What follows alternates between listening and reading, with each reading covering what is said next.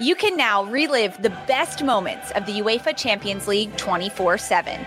The UEFA Champions League channel is a new 24-hour streaming channel serving nonstop goals, highlights, and full match replays from the world's most prestigious club competition.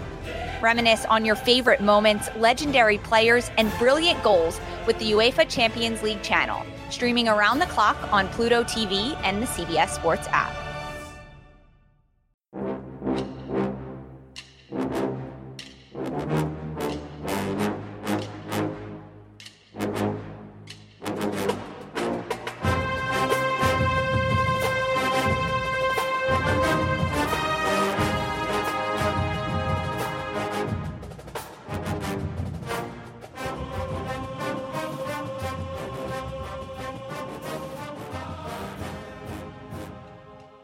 Good morning, Bucknutters. Welcome to the Bucknuts Morning Five here on Wednesday, August 11th, 2021. I am Dave Biddle. I am joined by Matt Baxendell. Bax, the opener is in 3 weeks and 1 day. I cannot wait. How good does that feel to say that? Yeah, dude, it's absolutely spectacular. We're getting close to the opener at Minnesota. It's not just like, starting off on a Thursday night against Marshall like we did a decade or so ago. This is a legit Big Ten opponent. It's a team that 2 years ago was actually good. Who knows this year? I'm inclined to think they're going to be middle of the pack out west. But not only are we getting OSU football back with fans in the stadium and a sense of normalcy, but we're getting a Big Ten game right off the bat too. So I am over the moon, to say the least. Yeah, I love the way the season begins with a Big Ten game against a good team, and then Oregon, the marquee non-conference game the following week. All right, the crux of the show today is going to be about the offensive line. Big developments on the offensive line, literally and figuratively. It looks like the starting offensive line, they're going jumbo backs. Nicholas Petit-Ferrer at left tackle, moving from right tackle now to left tackle. That means Thayer Munford moving inside to guard at left guard. Harry Miller right now running with the ones at center. Good battle there, Stud said, between Miller and Luke Whippler or Weipler at center, however you pronounce it. Luke Weipler, I've heard both.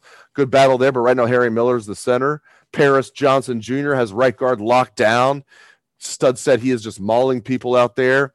And then the big development, DeJuan Jones as the starting right tackle. What do you make of all of this? Well, I think there's a couple things that are in play here. First of all, Thayer Munford wouldn't be willingly moving to guard like it sounds like he is. They talked about how DeJuan was so good they had to get him on the field.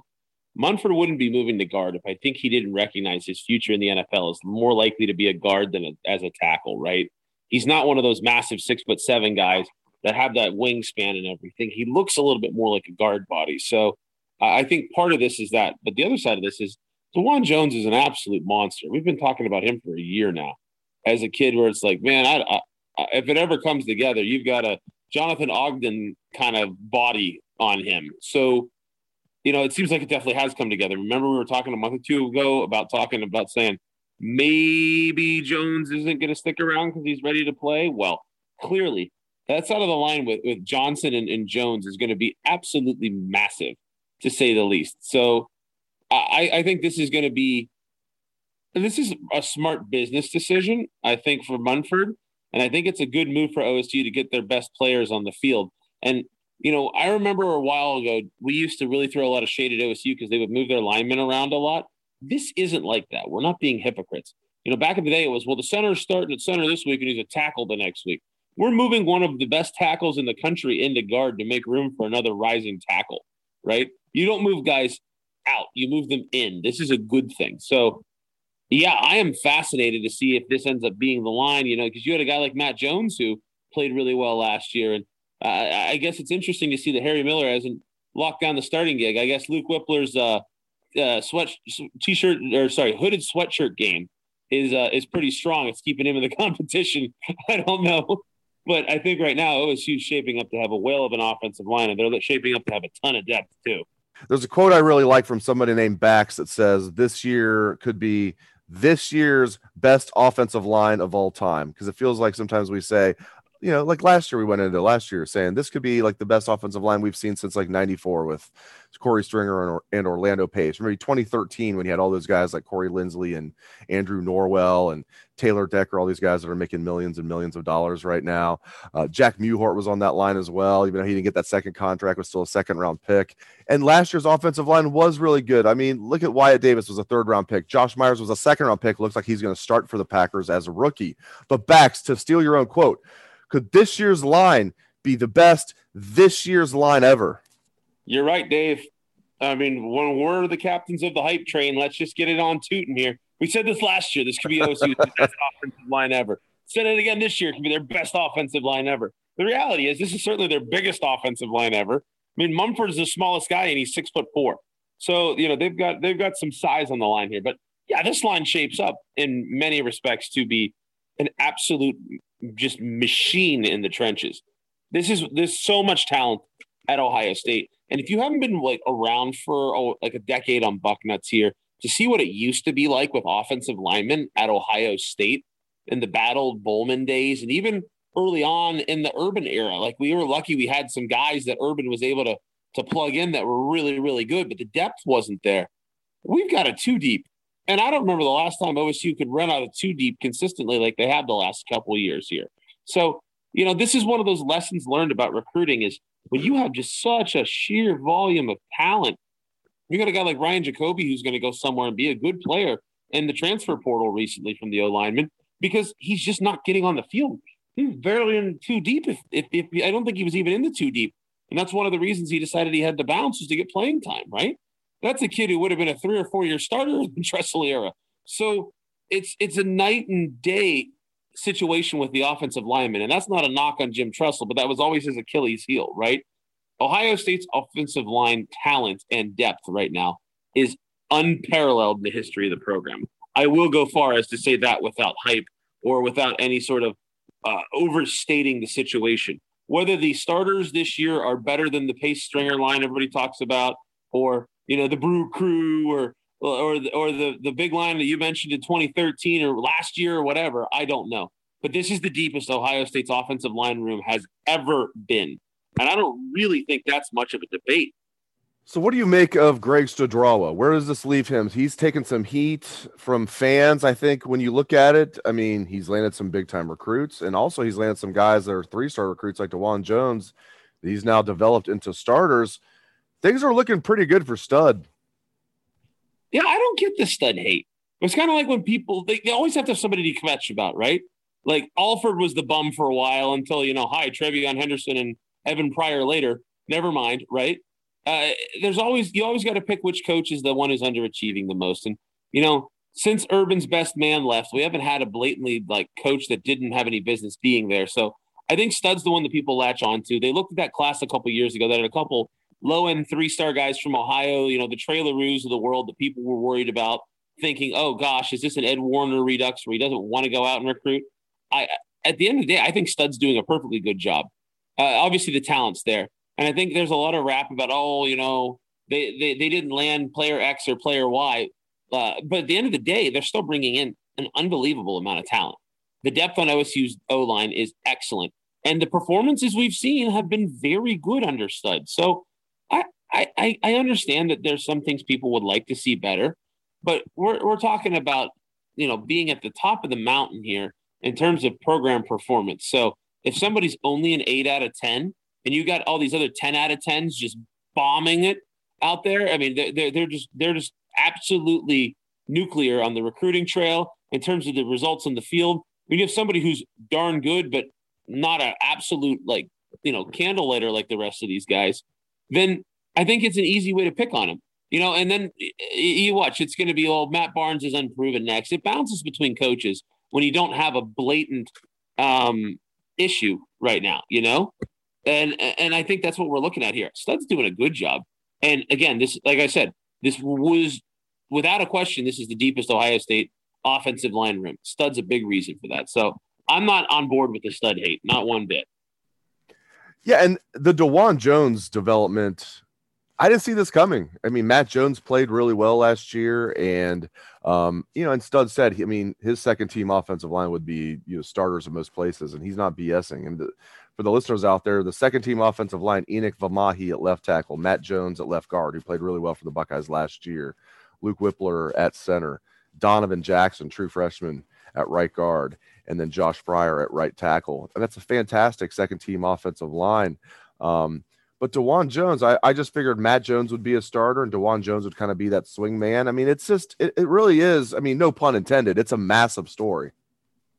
And that's the other thing is that, people want to knock on Stud. I mean, look at the development we've seen from guys who weren't heralded recruits on that line over the years. I mean, Thayer Munford was not a big time recruit. He was the last guy in the class kind of kid. And under Stud, he's developed into an excellent player. DeJuan Jones is one of those guys where the frame is turning into results. And the reality is DeJuan Jones has like road grader, like insane ability potential. I mentioned Jonathan Ogden earlier because he's huge like DeJuan Jones, right? That 6'9" kind of guy. I mean, those are hard to find at that size that can get down into their stance and really be able to control. And it sounds like DeJuan Jones is just so good they have to have him on the field. And I tell you what, like our second team offensive line is really, really good. You have so much depth that, in a 12, 13, 14, 15, whatever game season it is, you're going to invariably run into injuries in such a physical position. And I remember in past years, we were crossing our fingers, remember poor Jim Cordell?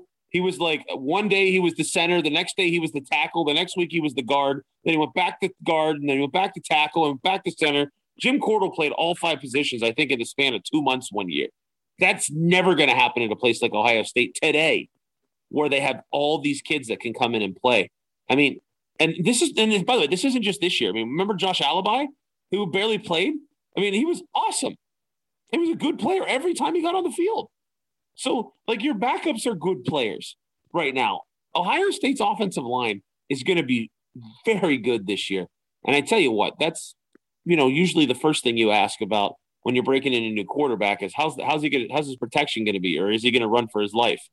Ohio State's quarterbacks are going to be given a very positive experience this year in terms of how much time they have to throw, and not just the starter. Last thing, we'll get you out of here. Just give you the floor on this. The crux of the show has been the offensive line, and rightfully so. Those big guys deserve a show that's pretty much all about them. Let's move on from the O-lineman for a second.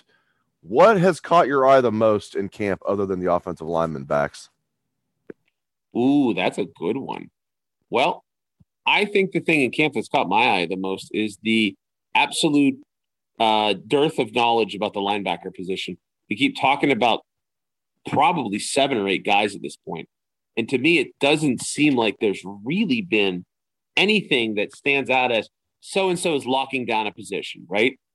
You'd hope to start seeing that among the linebackers right now. And that was the spot over the summer that, like, I think we all kind of came around out of the spring thinking, most of us would have anticipated the secondary being a bigger concern. But I'm not like, we're hearing that the linebackers are, quote, good. They're doing fine. Nobody's grabbing jobs. Like, there's no, like, look at him, he's taking over that role. There's no breakout guy.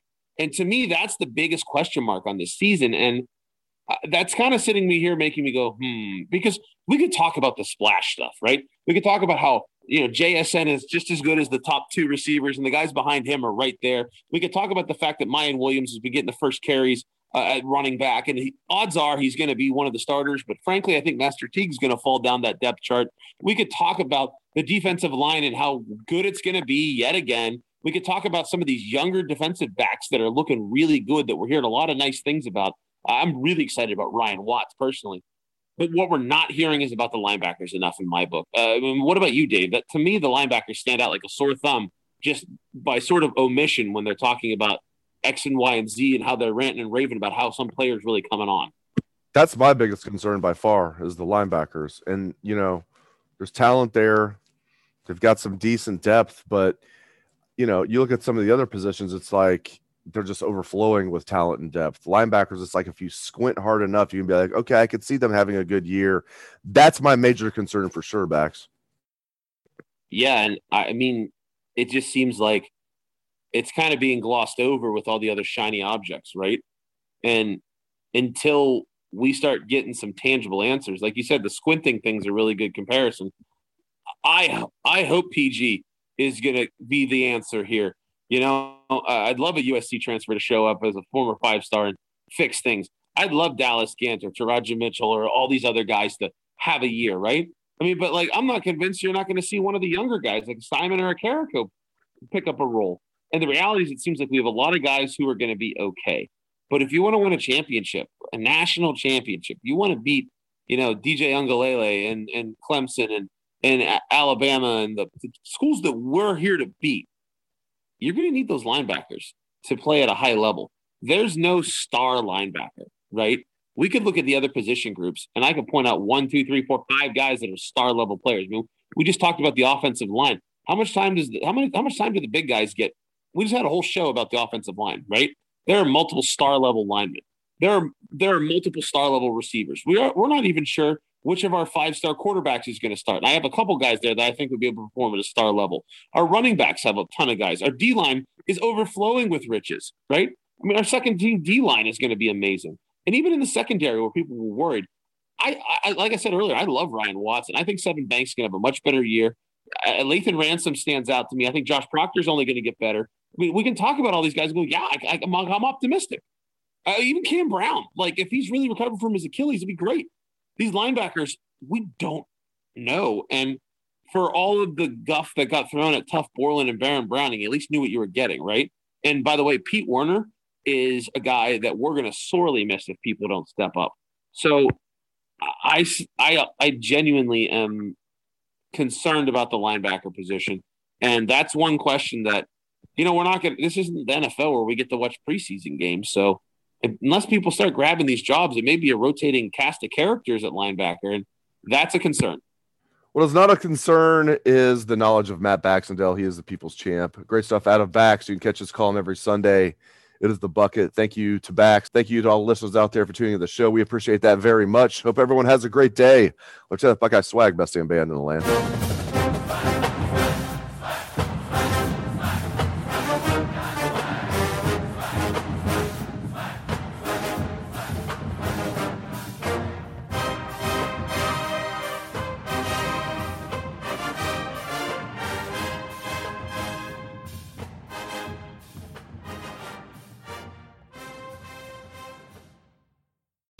The baseball season is in full swing, which means you need to listen to Fantasy Baseball Today, part of the CBS Sports Podcast Network. Join Scott White, Chris Towers, and me, Frank Stample, every weekday as we recap every player from every game. We'll talk waiver wire ads, drops, players to trade for, prospects who could make an impact, and everything in between. Make sure to download and follow on Apple Podcasts, Spotify, the Odyssey app, and everywhere else podcasts are found.